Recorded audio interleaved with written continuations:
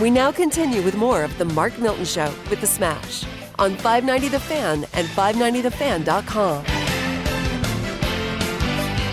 All right, this is The Mark Milton Show with The Smash, broadcasting from bullish like that. Salute, the Miller man. Furniture Studios. I got it worked up. I almost said live but we're not live because we're recorded. I don't want to regulate. But we're live while we're recording. Violate any regulations. Big news this week in the NBA. Yeah. Rich Harden traded from the tax-free income tax state of Texas to New York, Brooklyn. He's going to Brooklyn? Yeah. Okay. How about Kyrie? What's going on with Kyrie? Being the tax nerd that I am, you know what the potential impact is? Yeah. So if you're making over $1 million, almost the 9% income tax rate in New York State. Wow. Versus Texas, which is 0. Yeah. So he's making $38 million this year. Yeah. That's about $3 million in state taxes he would pay. Assuming all games were played in New York versus somewhere else. Because you do have to pay in the localities where you play. Yeah, but I mean, still, again, these guys, I don't know if they think about it. He was very unhappy in Texas with Houston. I don't know if he thought about the tax implications. Yeah, righto. Well, when you're making that kind of money, who cares about taxes? $3 million? You should care. I wouldn't. If I'm making 38, I don't care about 3. That's crazy, Smash. Plus, he's paying probably 37.5% to the feds. It's a big deal. That's a good point. It's a big deal. But more importantly, we want to get Dave's feet. I mean, Harden to the Nets. What do you think of the trade? Can you break it down for us? Well, it's going to be very interesting to see where they fit in with Kyrie Irving and Kevin Durant, especially with Kyrie, because remember, Kyrie is the same guy who couldn't play with LeBron anymore. He had to be his own guy, and now you've got James Harden. Well, Harden and Durant didn't like playing together. They played together in OKC. Right. Yeah, so now Harden's reunited with Durant. Before he was reunited with Westbrook, and that only lasted a year. Can he ever be happy? Can any of those guys ever be happy for that matter? And the Nets, too. You know, it was a very steep cost as well. They had to part with 4 first-round draft picks. They had to part with a couple of very good players, especially their starting center, Jarrett Allen. You know, the Cavaliers, they swooped in as the third partner in the deal, and Allen was their target all along. They gave up a first-round pick from Milwaukee in 2022, which isn't much when you consider they re-signed Giannis. So, how about this guy Mike Love with the Cleveland Cavaliers? Kevin Love? Yeah. Oh, Mike Love. That's the Beach Boys. Okay, yeah, I'm sorry. Kevin's still there, but he's been hurt most of this season. Yeah, I mean, he's always been a great I would have thought LeBron would have brought him with him, to tell you the truth. Yeah, he had the gaudy numbers when he was in Minnesota. In Cleveland, he settled in the support role with LeBron. And but he makes a ton of money, though. I don't think they could have brought him to the Lakers because he was making probably 20. Didn't he probably make like $25 million a year? Yeah, easily, if not more. They basically signed him to a max extension when LeBron left, so to give the fans the message that, hey, we're not totally tanking. Yeah. So is Kyrie just playing, man? Yeah, you know the NBA better than... I really don't know what's going on with Kyrie, and I don't even know if his coach, Steve Nash, knows what's going on. Yeah. Well, right, that's what... Kyrie Irving to me is just nothing but problems. I mean, you saw, like, in Boston... I mean, first, the Cleveland issues, obviously, you know, he had a problem with LeBron, et cetera. But I think what was more concerning is that Boston got rid of him because they had a good thing going, and they had a lot of good pieces there, and they didn't think they needed him. Which says a lot. Look at everywhere he's gone other than Cleveland. You look at Boston. Brad Stevens built a great culture, but when Kyrie was there, they were playing better with him out of the lineup than in the lineup. Yeah. And even when he got to Brooklyn, same type of thing. When he's in the lineup, nothing but trouble. And his personality is just so unpredictable. You don't know what Kyrie you're getting. It reminds me a lot of when the Nets tried to bring in KG, Pierce, Darren Williams from Illinois, you know, kind of in their twilight years, and it just didn't produce anything. And I feel like they're giving up a lot again to try to make a similar type three-headed run, and I don't see it. Harden looks like he's 50 pounds overweight. Yeah, I know. As it is. Durant, I mean, kind of remains to be seen, you know, what he's able to do long term. He's got a lot of injuries, in the past, and then Kyrie's just a total head case. And not to mention, when you bring in studs like that, you still need your dime players. You still need your role guys. Yeah. And here in this deal, now I know there are obviously salary cap implications involved too, but you're getting rid of your starting caliber center, one who's going to be coveted as a restricted free agent this offseason. That's a lot to ask, and, you know, you still have to play D in the playoffs, too. Yep. You know, What's this guy's name across my name? It reminds me a lot of David Stern. You sound just like David Stern, Dave.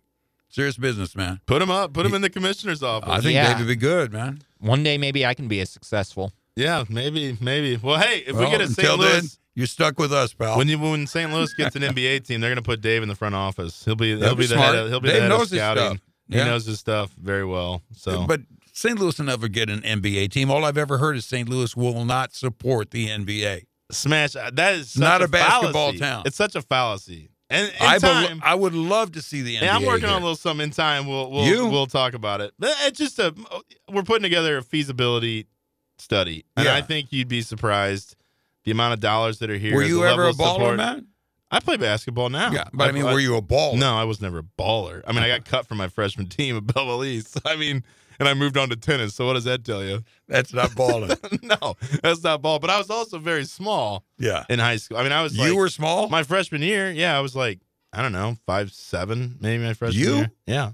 I didn't grow. I mean, I grew to be. I was still growing in college. I mean, I'm 6'4" now, but I mean, I was. I mean, I was trying out for point guard at a high school with 2,500 kids. 5'7"?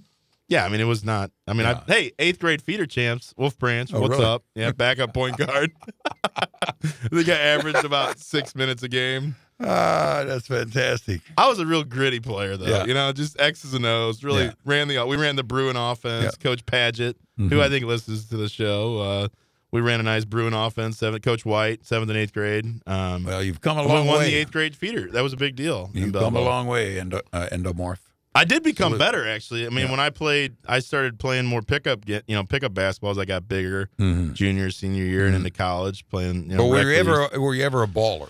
No, never. No, and I still wear like these hideous all black like Nike Flight basketball shoes. I've been waiting for the right opportunity to buy a new pair. I've probably had them for 15 years. You don't have like a law basketball league or anything like that? All these lawyers that play? Great story about that. We used to play in law school at SLU, the undergrad campus, back when the law school was on the undergrad campus. Yeah. And we would play pickup basketball as a group of us, 10 to 12, law students. And there was this guy, Jordan Campanella, he was a tremendous athlete. He played football at Eastern Illinois. He's probably about 6'3". Yeah. Could just jump out of the gym. And we're playing a pickup game, and I'm on the break. I like to get out and run when there's a fast break. Try to feed the big man when he's running the court. Right. And I get a pass and kind of all in one motion, lay it in real nice. Well, off the backboard. Jordan comes in and pins it on the glass. Okay. And I run down the court, and I'm doing the like you see in organized officiated basketball, like giving the hand signal, like it's good goaltending. Right. First person to call a goaltend in a pickup basketball game, and I never lived it down because nobody gave me the goaltend. They said it was a clean block, which the ball clearly hit the backboard before he pinned it. Yeah, which is a goaltend. Yeah, boy, it's on its way down. Once it hits the backboard, the ball is on its way down. You got issues. Just keep saying to yourself, I am a baller. I am a baller. I am a baller. I do enjoy it. It's one form of exercise that I enjoy the best versus I love playing basketball. Yeah, versus running like on a treadmill or outside. I know. I mean, I do a little. I like spin classes. Back in my DOJ days, I can't see you in a spin class because of the size of the bike seat. It's not easy, Smash. It's talking prostate. It feels like it's milking my prostate when I'm on that bike. But that's why you got to get off it every now and then.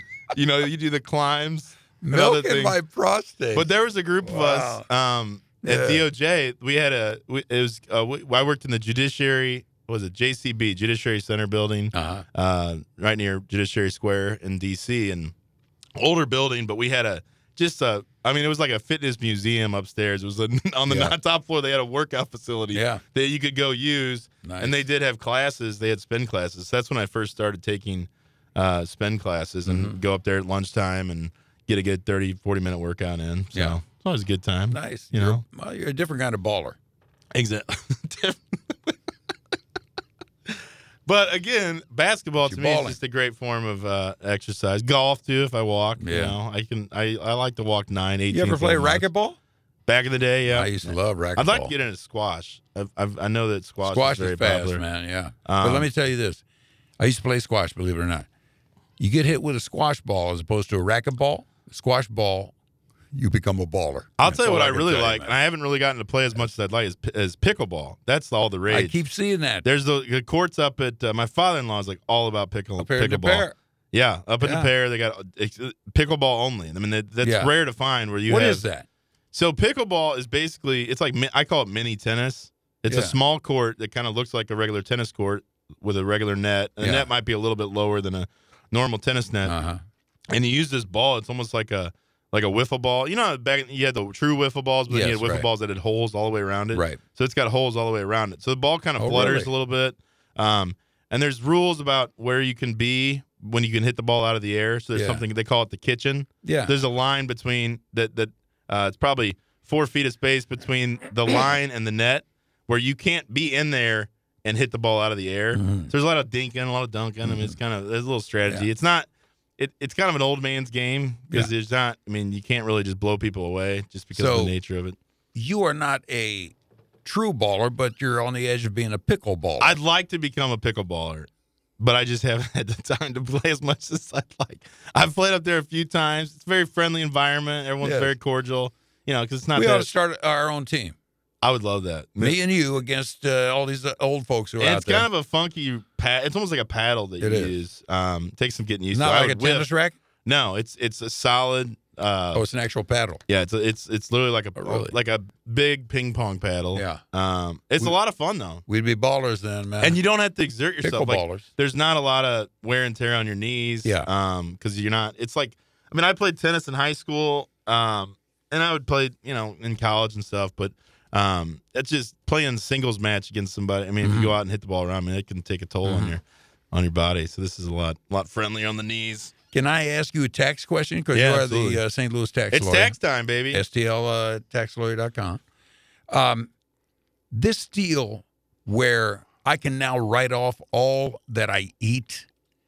Can I write off if I'm buying Twinkies at the QT or something like that? It's on the way to a gig. We've been through this. It's business related. I thought it changed at the new year.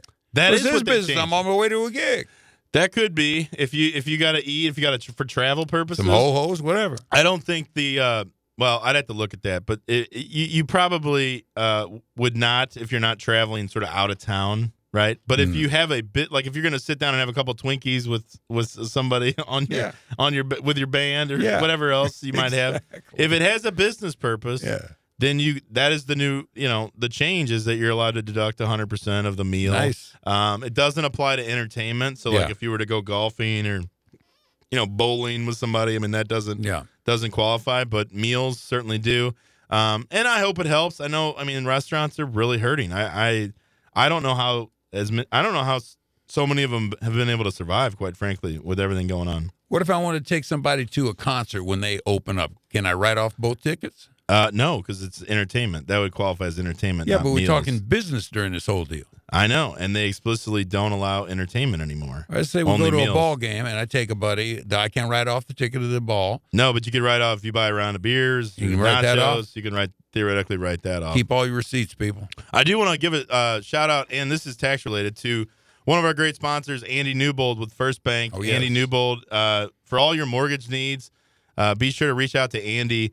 One of the things that, with the new tax law, you know, a lot of people increased standard deduction has caused them not to itemize. But one area where people still do itemize is with mortgage interest, right? So if you have a lot of mortgage interest, you can still deduct that, if you meet other qualifications. And so if you've got a mortgage, right, and maybe you haven't refied in a few years, now is a really good time to talk to Andy, see what the options are, see what the rates are. Because the rates are down in like the 2s now. I know. And that interest is deductible. So another thing you could look at is doing, you know, if you've got other credit card debt or other consumer debt, you could refinance, pay off some of that debt, and then it's almost like a consolidation, right? So then the interest you're paying on your debt is deductible, whereas credit card consumer debt is not deductible. So something to think about if you're in the market for a refi or a new house.